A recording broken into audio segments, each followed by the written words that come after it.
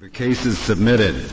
We'll hear argument next in number 9516, Jill S. Kamen versus Kemper Financial Services. Spectators are admonished the court remains in session. There's to be no talking in the courtroom until you get out beyond the walls here.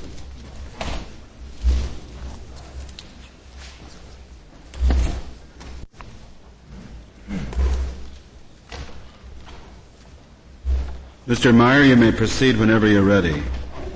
Mr. Chief Justice, and may it please the Court, this action was brought by a shareholder of Cash Equivalent Fund to recover damages for two wrongs. The one at issue before the Court today is a proxy violation, the deception of the fund shareholders by a proxy statement which induced them to approve a management agreement with the investment advisor, which I will refer to as KFS, by misrepresenting comparative fees paid to KFS by other mutual funds managed by KFS. That misrepresentation was in violation of rules of the Securities and Exchange Commission. Meyer, can I just ask one question? What remedy do you seek for that violation? We are seeking damages. And who is the we? To whom would the damages be paid? We ask that the damages be paid to the fund. To Cash Equivalent Fund, which is the mutual fund involved. So it's in the nature of a derivative action then? This is a matter which the Solicitor General takes a somewhat different view of. We have always taken the view that it is in the nature of a derivative action, yes. The matter now before the Court requires the review of an unprecedented holding by the Court of Appeals for the Second Circuit that the claim must be dismissed. Seventh Circuit, I beg your pardon. That the claim must be dismissed because a plaintiff must, prior to bringing the action, in all cases, make a pre-complaint demand upon the Board of Directors to bring the action, even if such a demand would be futile. I propose to discuss this morning three questions. First, whether a demand must be made even though futile. Second, the practical consequences of requiring a pre-complaint demand. And finally, the question of what law applies. On the first question, whether a demand must be made even if futile. You answer that question without explaining first what law applies. I agree. Or you're going to say it doesn't make any difference? I am going to say that it doesn't make any difference. That's correct. And the order, I agree, Justice White, does suggest that it is presented in inverse order, but I believe that you will see that as the argument unfolds, the conclusions become compelling. At least I hope they will become compelling. Right. Beginning with the question of making a demand when it is futile, it's an ancient precept of the common law that the law does not require a futile act. And that precept has been applied to demand on directors by this Court in cases going back well over 100 years.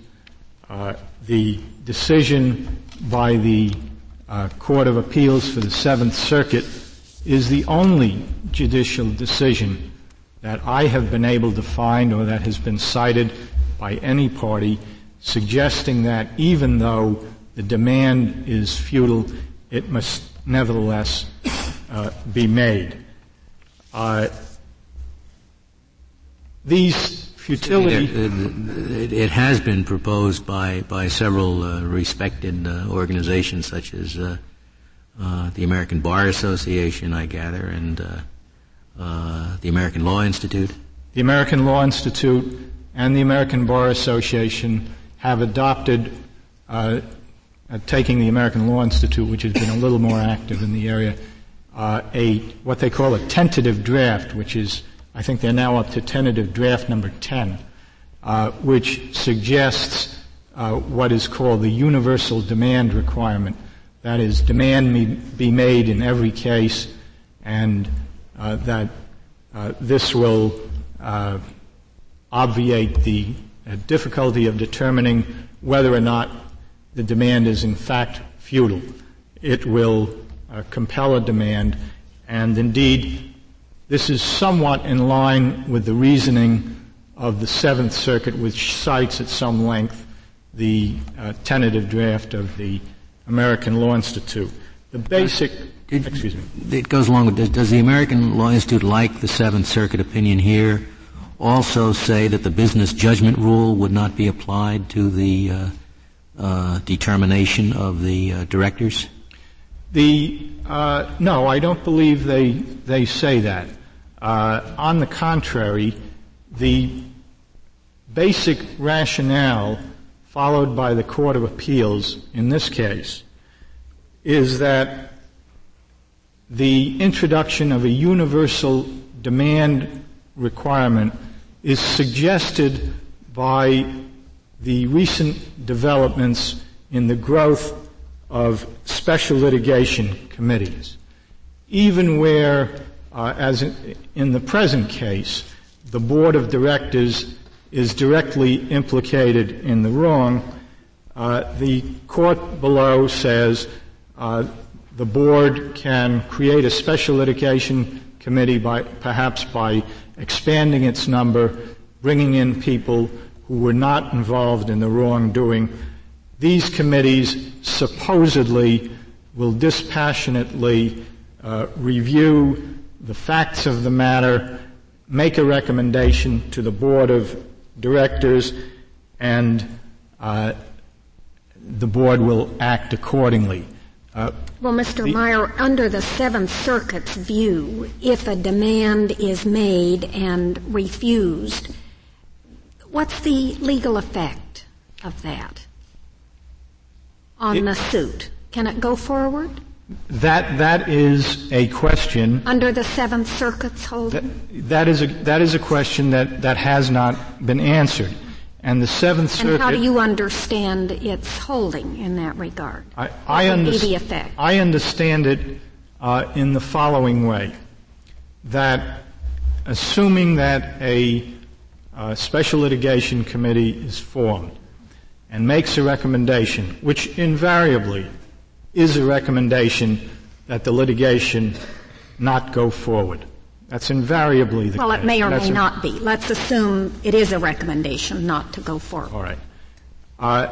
The question then becomes one of reviewing the determination of the Special Litigation Committee. And the focus of the litigation has now changed. We are now looking to see not whether the original complaint of conduct was inappropriate. We're not looking to see whether a fiduciary accused of self-dealing has satisfied the fiduciary's normal burden of justifying the intrinsic fairness of his dealings with his corporation. We are looking instead to see whether an independent committee, A, had some kind of bias or conflict of interest, and B, whether it exercised a judgment that was so egregious that no reasonable businessman could be said to have come to a similar judgment. This is such an enormous burden to place upon a shareholder who is, in this particular case and in many of these cases, attempting to enforce the public policies, important public policies. Well, then the legal issue changes, as I understand you, Mr. Meyer. The plaintiff has a harder row to hoe if a demand is made and turned down than if the plaintiff can simply show that a demand would be futile? Mr. Chief Justice, I submit that the plaintiff has an impossible. Well, could you answer my question? I asked you to compare two burdens. Yes, the burden of reviewing, the burden that the plaintiff has where a demand is made and turned down is virtually insuperable. Well, so the futility exception really gives the plaintiff a leg up then. It allows it to litigate under different standards. And if a demand is turned down? That's correct. That's correct. And the futility exception is the one that has been recognized by this court for well over 100 years and by every court that has ever passed upon the question. But Mr. Meyer, excuse me, I thought the Seventh Circuit had explicitly repudiated imposing upon the disappointed would-be plaintiff that kind of a burden. I thought what the Seventh Circuit is saying is in exchange for always requiring a request to be made, we will not impose the normal business judgment rule. At one point in its opinion, the Seventh Circuit does suggest that. At other points in its opinion, it suggests quite the contrary. But I submit to you that the first suggestion made by the Seventh Circuit, I don't know if it comes in that order, but in our discourse, it's the first suggestion, is an illogical suggestion to follow. After all, why go to the trouble of forming a special litigation committee, having it go through an extensive investigation, hiring counsel, making a report, and then coming back to the court and the court saying, we're going to totally ignore it, we will pretend it hasn't occurred, and we will review the bringing of the litigation as though it didn't exist. Manifestly, it must have some purpose, and manifestly, if these special litigation committees are to exist, which ineluctably follows from the imposition of a universal demand requirement, then the courts must give some deference to the recommendations of special litigation. I thought the Seventh Circuit went through, I don't know where it is in the opinion, on 13A of the petition for cert. We seem to be dealing with 13A and 14A today. The opinion gives 4 reasons why demand may be inappropriate, and it went through the bases, possible bases for requiring demand, and only one of which is what you've just addressed. Another purpose of it is to let the corporation take over the suit if it wishes. Now that purpose would be fully served whether or not you apply the business judgment rule. There are a number of reasons why demand may not be futile. In this case, clearly demand was futile.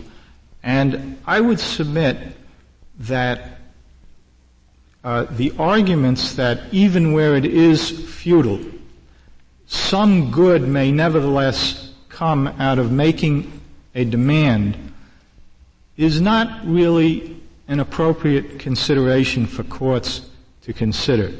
For example, in the Fox case, which is oft-cited in the briefs, the court came to the conclusion that demand would be futile because under the statute, the corporation was disabled from bringing the claim. Now that's a little bit different from what we have here. But in that case, the petitioner argued that even though the corporation could not bring the claim, also involved a mutual fund, demand would serve many useful intra-corporate purposes. It would cause the directors to focus on the contract with the investment advisor. They might revise the contract. They might even fire the investment advisor. All other intra-corporate rearrangements could be made. That's always true, but I submit that the purpose of the Federal Rules of Civil Procedure, while undoubtedly having some effect on corporate governance, are really directed toward corporate litigation and not with the operation of corporate law internally. And therefore, I don't subscribe, obviously, to the Seventh Circuit's views on this matter. The third point that I want to talk to, and I would like to address this as briefly as possible because I do want to reserve, if permitted, some time for rebuttal. The third point I want to address is what law applies to the case.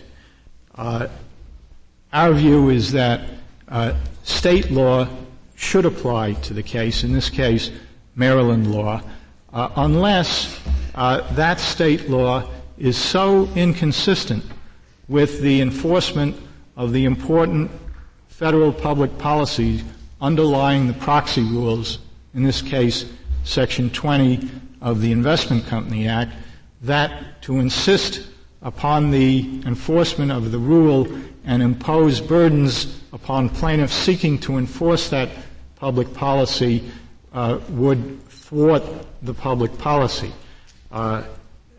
This may sound like a heads I win, tails you lose proposition, but there is support for it in the cases. Galef versus Alexander, which is cited in our brief, is on point. We also mentioned Levitt versus Johnson, and there is what courts decided these cases? These are appellate courts, the circuit courts. Federal courts of appeal. Federal courts of appeal. There is a decision by this court in Boyle versus United Technologies, which did indicate that federal common law would prevail where state tort law would threaten a result that was contrary to what was involved in that case, the government defense, contractor defense.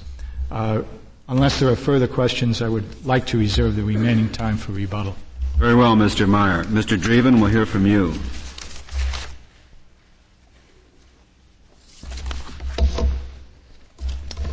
Thank you, Mr. Chief Justice, and may it please the Court.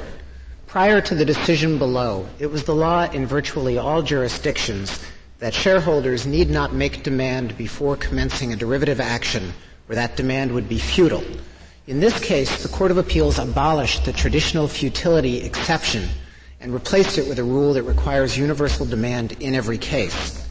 In our view, the Court of Appeals erred in addressing this question as one of federal common law for the courts of appeals to decide as they perceive the policy balances to require. Rather, state law should govern this area of core governance of corporations' internal affairs, absent a conflict with federal policy. Mr. Dreeben, that's a little odd, isn't it? Because this is an action brought under a federal statute. That's correct, Justice Sotomayor. Federal cause of action, and the cases saying that you nevertheless look to state law are a little unusual, seems to me. I think the case that's closest related to the particular problem here today is Burks versus Lasker. Yes. It's quite similar, really. It was another derivative action under the Investment Company Act. Yes, I guess I just don't understand that case and why when you have a cause of action based on violation of a federal law, you would have to look to state law for one of these initial sort of procedural requirements. Well, there are two responses I'd like to give to that. First of all, the question of whether demand is required or not is a federal question because the cause of action arises under a federal statute. There's no doubt about that. The next issue is from what source does federal law derive the rule of decision?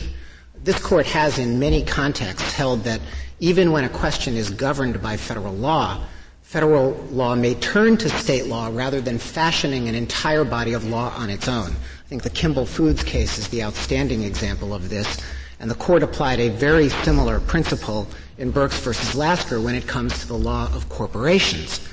Corporations, after all, are created under state law. When Congress regulated in the Investment Company Act, as it did in the other securities acts to regulate corporate activities, it did not provide for federal chartering of corporations. It relied on states to charter corporations and to basically regulate the activities of corporations, subject only to the predominant federal policy. So federal law displaces state law to the extent it's necessary to achieve federal goals. Otherwise, what if the state law says that there will be a demand made in every case? In our view, the initial step for a court to follow is to adopt that rule and then to consider whether it infringes any federal policy to follow it. That question, of course, isn't here today since we don't have a state that provided for universal demand, although there are several. I think that the real way to answer whether it conforms to federal policy is to look at what happens after demand is made.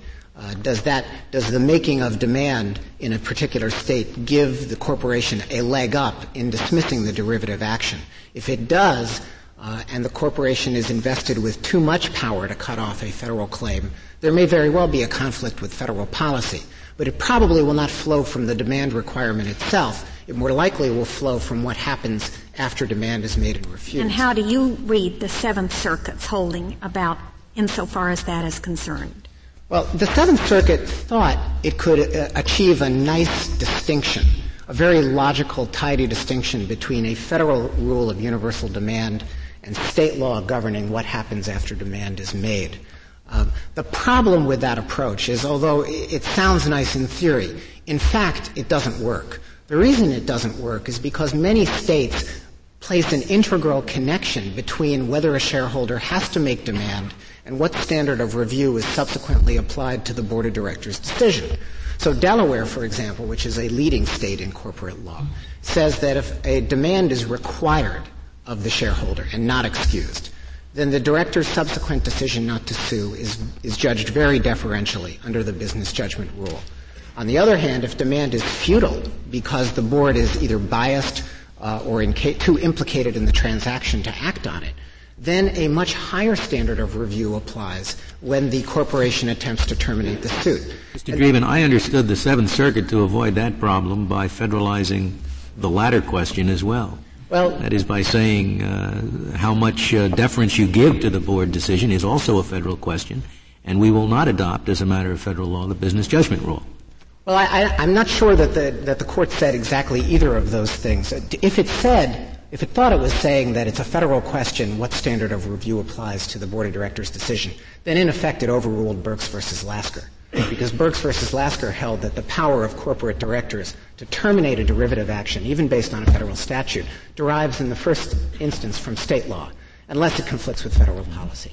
So there's a two-pronged inquiry. I don't think that the Court of Appeals actually intended that. I think what the Court of Appeals thought is that we can have a federal rule, which it thought was procedural, of universal demand, followed by the application of state law as it's found. But the real difficulty with that proposition, I think, is that state law simply does not draw the distinction between demand and the standard of review in every instance. In some cases, in many, it ties them together. And once a shareholder makes a demand under Delaware law, the business judgment rule applies in every single case.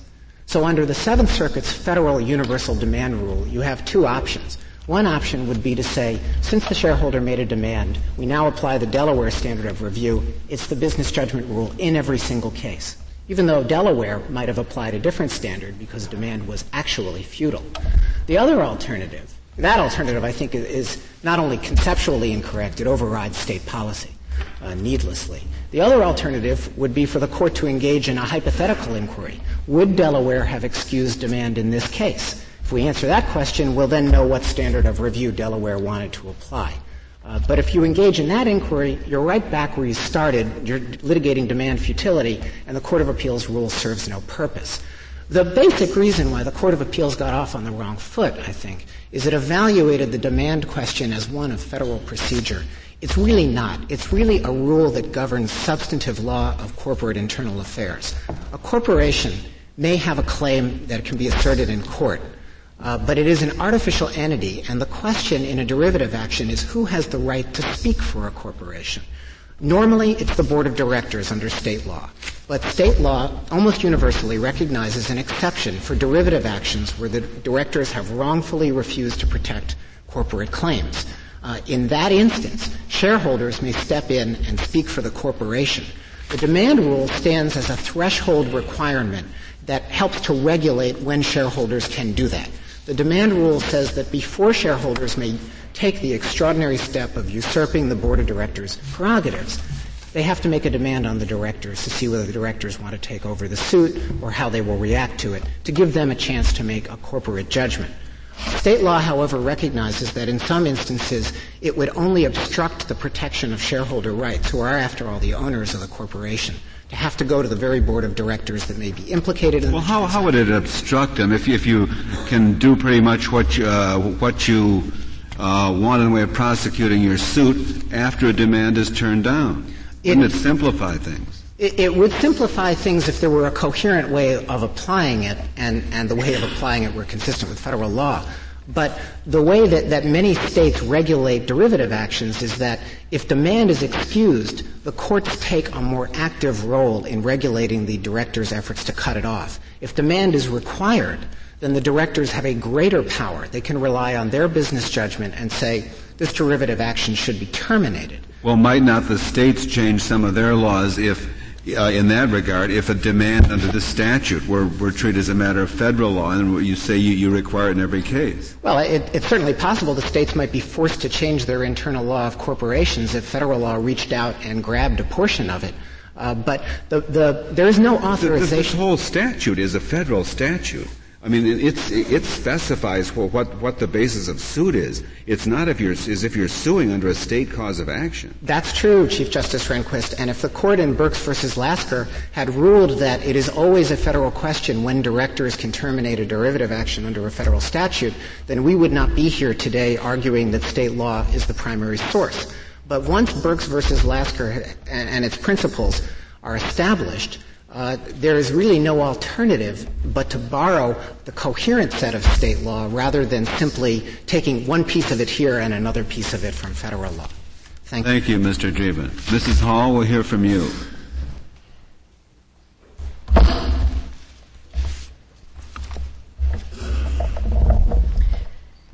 Mr. Chief Justice, and may it please the Court, the District Court correctly dismissed the proxy claim in this case, and the Court of Appeals correctly affirmed that dismissal.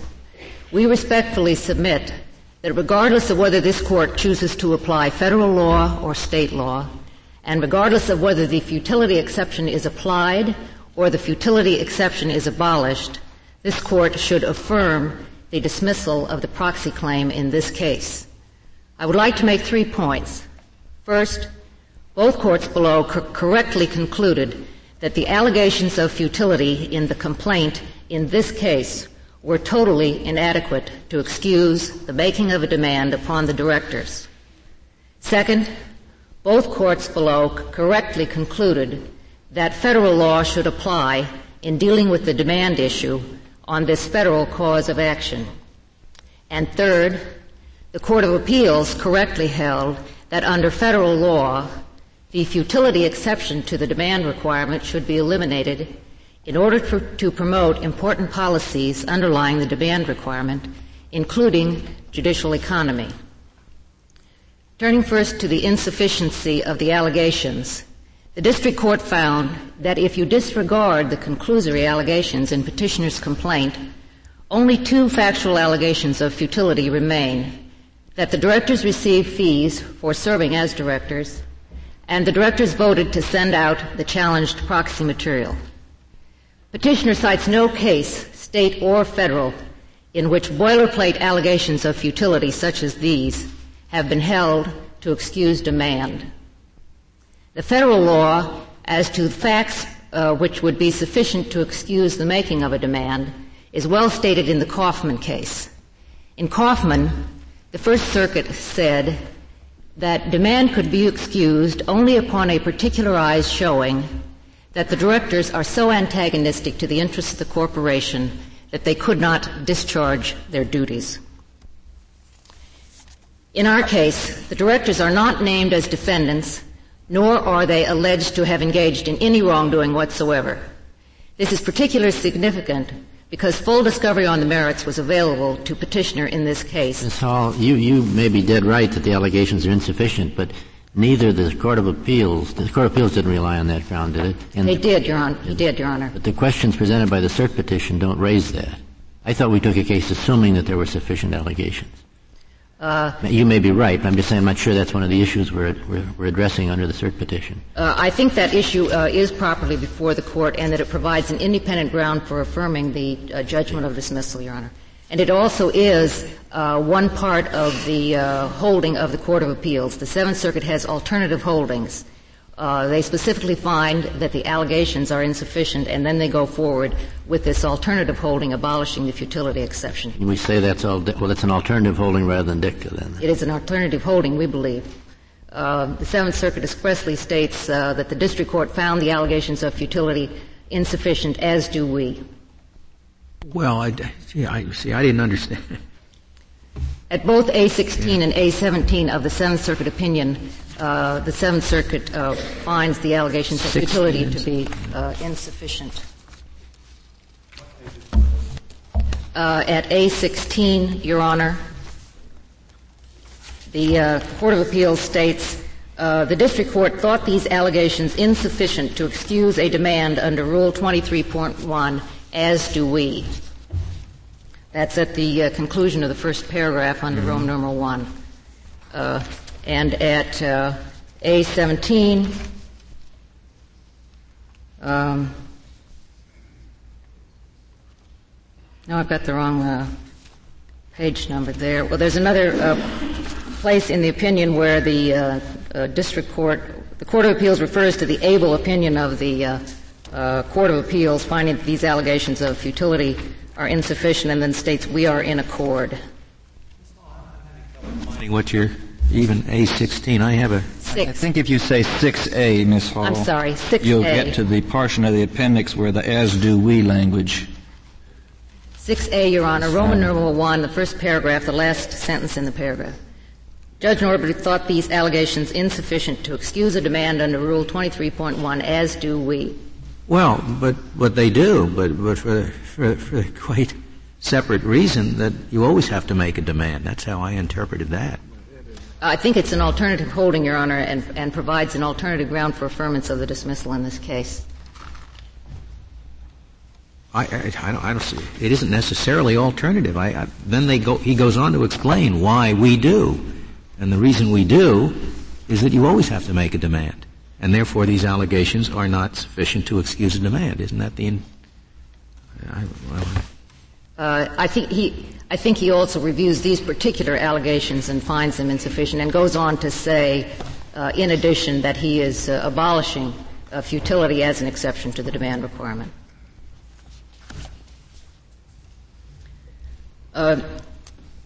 Your Honors, even after substantial discovery in this case, petitioner did not make any charges of wrongdoing against these directors, and we think that the allegations of futility in this case were completely inadequate, whether the Court chooses to apply federal law or state law. We think that both courts below properly chose to apply federal law to the demand issue in this federal cause of action for two reasons. The first reason is that petitioner induced both courts below to apply federal law and waived any argument that state law applies. Petitioner cited only federal law to the district court. Petitioner did not mention state law until her reply brief in the Court of Appeals, and even then she argued only that if the court did not apply federal law, then state law should be applied. The Court of Appeals found that the state law argument had been waived, relying upon a rule of that court, a rather unremarkable rule which holds that reply briefs are to be limited to matters in reply. The Court of Appeals has consistently applied that rule in both civil and criminal cases. Petitioner here failed to comply with that rule, and the Court of Appeals properly concluded that the state law argument had been waived. What should apply in another suit where the state law argument is not waived? In that instance, Justice O'Connor, we submit that federal law would apply, and that's the second reason why we think federal law properly applies in this case. In Burks, this Court stated that legal rules that govern federal causes of action are to be treated as raising federal questions. And since federal law applies to this federal cause of action, the question then becomes, what is the source of this federal law? Is the federal court going to look to federal common law or to state law? In Burks, this court looked to state law to supply the federal rule of decision on the question regarding directors' power to terminate shareholders' derivative litigation. The court found that applying state law to the corporate law issue in that case would relieve the federal court of the burden of fashioning out of whole cloth an entire body of federal corporate law. We submit that this case is much different than Burks. This case also involves a federal cause of action, so federal law applies. But at the next step, which is selecting the source of the federal law, we submit that there is no need here to look to state law. Here, the federal court has a fully developed body of federal common law of demand, which stems from this court's decision in Hawes in 1882, which created a demand requirement. Here, the court does not need to fashion entirely out of whole cloth a law of federal common law of demand. That law already exists. Well, how about the question of the effect of the demand requirement? What happens if the demand is rejected? Now what law do we look to? Your Honor, the question of standard of review is not before the court in this case, and the Commission is in agreement with us on that point, that this court should not reach that issue in this case. Well, the Court of Appeals certainly have to be concerned with it, because it seems to me the questions are very much interrelated. We think, Your Honor, that under Burks, the question of standard of review would be governed by state law.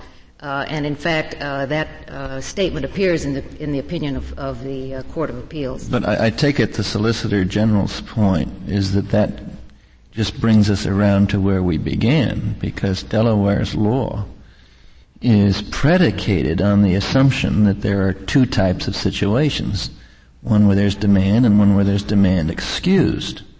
And the reason that Delaware can afford to give great deference to its directors in the demand required case is because there are a whole other class of cases where demand is excused, and the suits can then go forward without that deference. So you're really asking us to apply a state law which has not at all been developed for the contingency of demand being required in every case. That is the Solicitor General's argument, is it not? I believe it is, Your Honor. I can't speak for the Solicitor General. Let me say again that the standard of review is not presented in this case, and there are no questions of Delaware law presented in this case. Well, but I'm suggesting, as Justice O'Connor suggested, I believe, that it's necessarily involved, because you're asking us to adopt a standard that might be completely unworkable. I think the standard is not unworkable, Your Honor. What the Court of Appeals did was to adopt a very straightforward rule that in every derivative case, the shareholder must make a demand before proceeding to the federal court. The Court of Appeals said nothing about what the standard of review should be. Therefore, what the Court of Appeals has done applies only to steps that the shareholder must take before the shareholder is permitted to go to court. After the shareholder goes to court, this very same state law which now exists can be applied. Only at that time... But that law provides either no answer or an answer that is quite incorrect because it's premised on a false assumption. No, at that point, for example, in a case which Delaware characterizes now as demand excused, the shareholder plaintiff would still be required, under the Court of Appeals opinion, to make a demand. However, the shareholder could then file suit if the demand was refused and contend that this is a case in which demand should have been excused. The federal court could then rule upon that with the benefit of actual experience rather than having to deal with hypothetical facts about what the board would have done had it been presented with a demand. Your Honor. It may well be that even though you do come full circle, I suppose, and have to confront the same state law issues, you may not have to do it in as many cases. That's correct, Your Honor. In some of the cases, presumably, the corporation will decide to take up the cudgels on behalf of the shareholder. Either the corporation will decide to take up the cudgels on behalf of the shareholders, or in fact, the board of directors of a corporation, when they are presented with demand, have a whole range of intra-corporate dispute resolution mechanisms available to them. For example, the shareholder may be acting on mistaken information. The corporation may be able to furnish correct information and settle the dispute that way. There's a whole range of options that the board of directors can exercise when presented with a demand, which may totally obviate the suit, so that it never appears. But where those options do fail, you really don't have any answer to the SG's argument that you may have to get into the same kind of inquiry that we've up to now been conducting, or the courts have been conducting under the futility rubric. I have two answers. One is the answer we've already discussed, which is that some of those cases may never end up in court. The second answer is if they do end up in court, the court can then conduct its analysis on the basis of actual facts rather than hypotheticals, which is how litigation normally is conducted. This case differs from Burke's for another reason, which is that the court in Burke's, in dealing with the question of when directors may properly terminate shareholders' litigation, was concerned with an issue of the director's powers, which this court found to be a core issue of corporate law.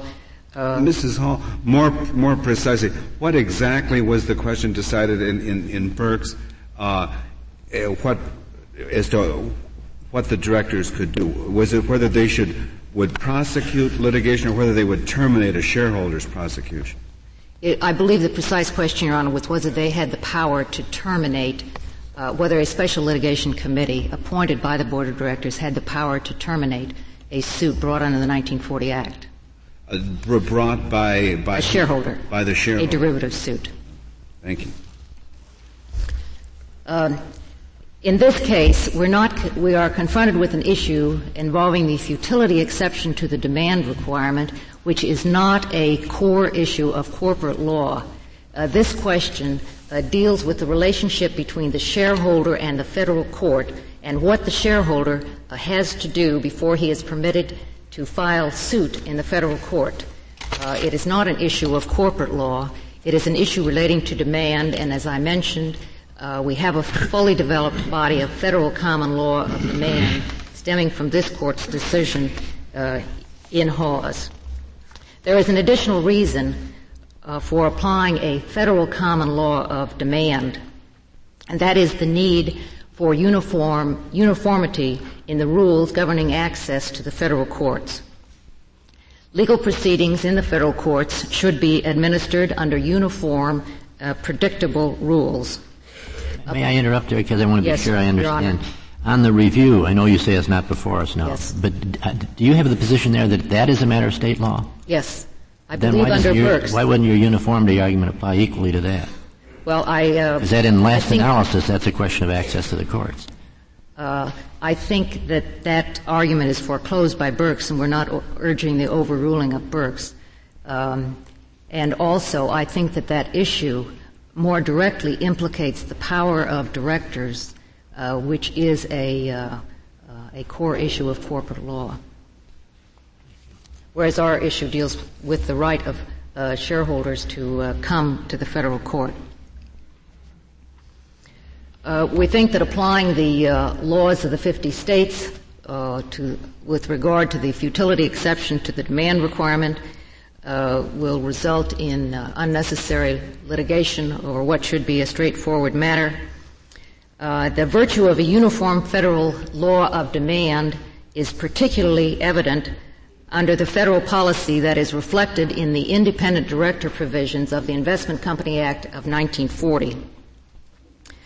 And in the Burke's decision, this court considered those independent director provisions and noted that those directors are to serve as watchdogs for the interests of all of the shareholders of the mutual funds.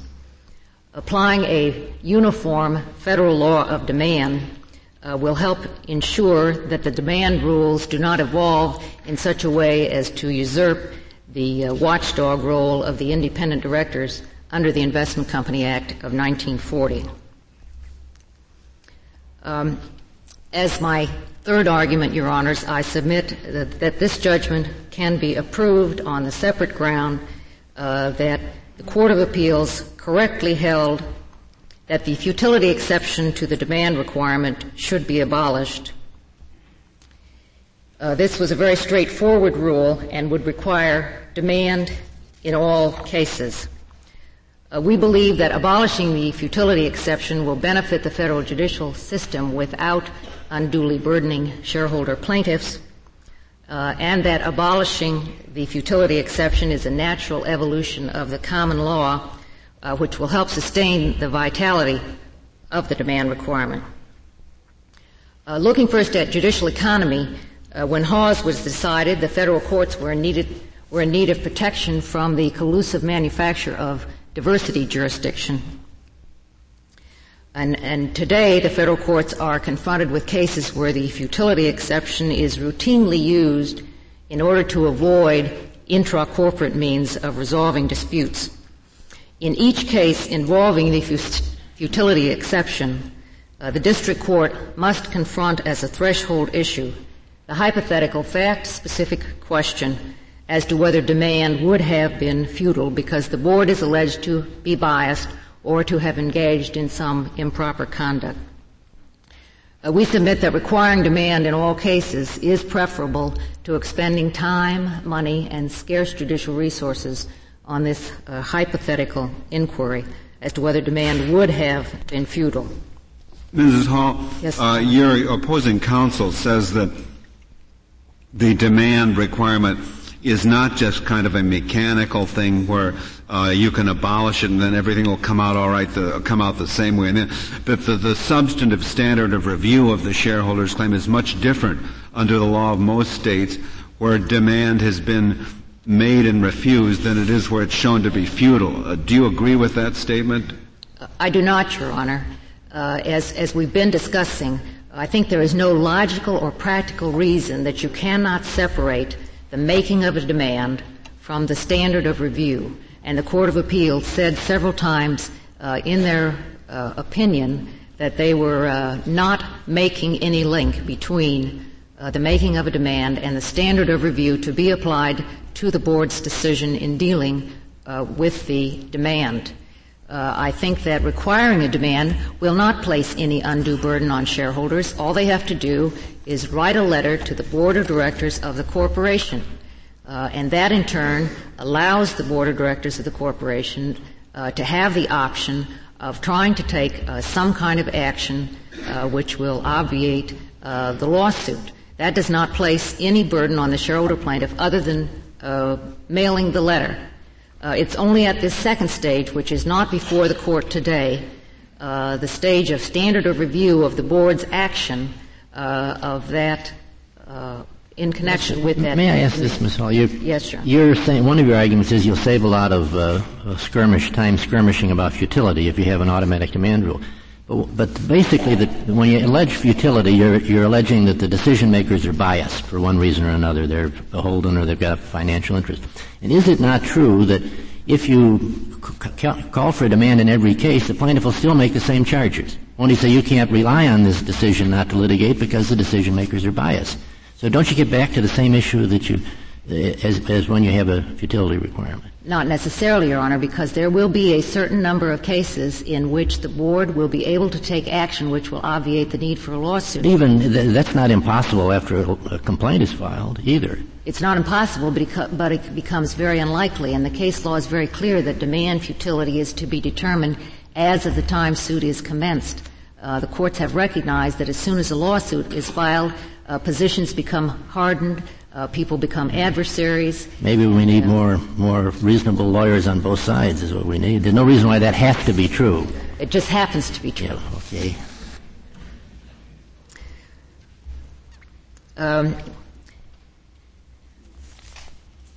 Your Honor, I think that this case is a classic example of a situation where a demand should have been made.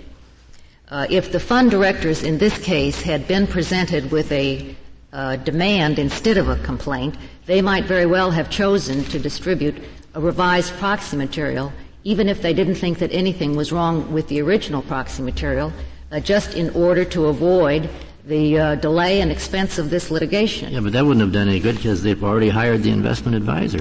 It's already been approved. Sending out a subsequent proxy statement wouldn't cure, if assuming the original hiring was incorrect. Well, the mutual fund must seek approval of its fees. Right, and the hypothesis we have here is that they used an incomplete proxy statement to get approval of an improper investment That's correct. contract. What I'm and if saying, later on you send out a corrected proxy statement, what good does that do? Well, if it gives the shareholders the opportunity to vote with that additional information, which petitioner claims they needed to have. Gives them an opportunity for a petition for rehearing, in effect. Right. Yeah. And it obviates the need for a lawsuit on a proxy claim. Now, in this case, petitioner did not sue until 6 months after the shareholders' meeting. But even at that time, the board of directors, if they had been presented with a demand instead of a complaint, could have called a special shareholders meeting and sent out revised proxy material and saved themselves the expense and honor of appearing before the Supreme Court on this issue 7 years after the shareholders meeting. Or they might have appointed an impartial committee to resolve the question, as some corporations do, I suppose. That's correct, which would also avoid ever having to confront the futility question. That's correct.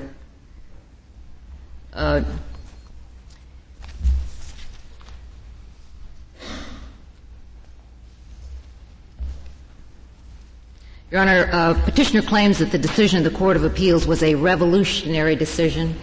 We think that it was more evolutionary and in the tradition of the common law, and that the decision of the Court of Appeals abolishing the futility exception will help to preserve the viability of the demand requirement. A petitioner basically is taking the view that no corporate director ever can be trusted to act fairly and properly in considering a demand requirement, and it is this view that probably explains why the futility exception is eroding the demand requirement.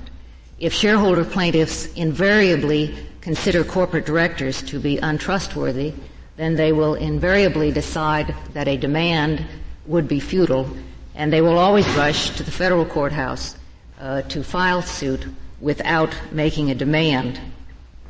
The inevitable result is that the demand requirement is eroded, and the rule adopted by the Court of Appeals, which eliminates supposed futility as a reason for not making a demand, will preserve the viability of the demand requirement, and we suggest should be adopted by this Court. The allegations of futility in this case, Your Honors, were totally inadequate. I suggest that my client should no longer be required to defend against this proxy claim where the allegations of futility are so insufficient. These boilerplate allegations that the directors received fees for their services and that they voted to send out the challenged proxy material would not constitute futility under any applicable law. And this proxy claim should be dismissed, Your Honors, whether this Court chooses to apply federal law or state law, whether you choose to apply the futility exception or abolish the futility exception. Your Honor, we respectfully request that the dismissal of the proxy claim in this case be affirmed. Thank you, Mrs. Hall. Mr. Meyer, do you have rebuttal? You have 3 minutes remaining. Thank you, Mr. Chief Justice. I will be very brief. Hopefully I won't need to use the 3 minutes. At the risk of helping my opponent, I believe Ms. Hall intended to have reference to page 17A of the appendix with respect to the discussion of futility. In the last paragraph on that page, I won't take time to read it, but I think if Your Honors read it, you will see that the court below says both things, and it's pretty clear that it can't make up its mind whether the allegations are sufficient to establish futility or not, and therefore adopts a rule saying whether or not futile, we must insist on demand in all cases. I should have referred before to the Borak case as a case which insists on applying the federal standards no matter to a proxy fraud case, no matter what state law would apply. And I submit that on that reasoning, which was adopted in Galef subsequent to the Burks decision, Burks is clearly distinguishable. Burks was that unusual type of derivative action that really was a business judgment case. There was no self-dealing involved in Burks at all. It was a question of whether management made a business judgment mistake in purchasing Penn Central commercial paper from Goldman Sachs. And in fact, prior to the decision, I think management had instituted an action against Goldman Sachs and effected a recovery. The only other point I might make is that on this question of waiver of state law, the state law question was never really waived. It was never really raised by either party. We said in our initial complaint we hadn't really made any demand allegations except with respect to 36B. On the motion to dismiss, we amended the complaint, added the demand allegations, and addressed the argument of the defendants by saying we now have allegations in the complaint that excuse demand. It's not merely a question, as you know from having read the papers, of the fact that they got paid for being directors. That would be simplistic. Basically, those are the points that I wanted to raise on rebuttal, and unless the Court has questions, I thank you very much. Thank you, Mr. Meyer. The case is submitted. The Honorable Court is now adjourned until Monday next at 10 o'clock.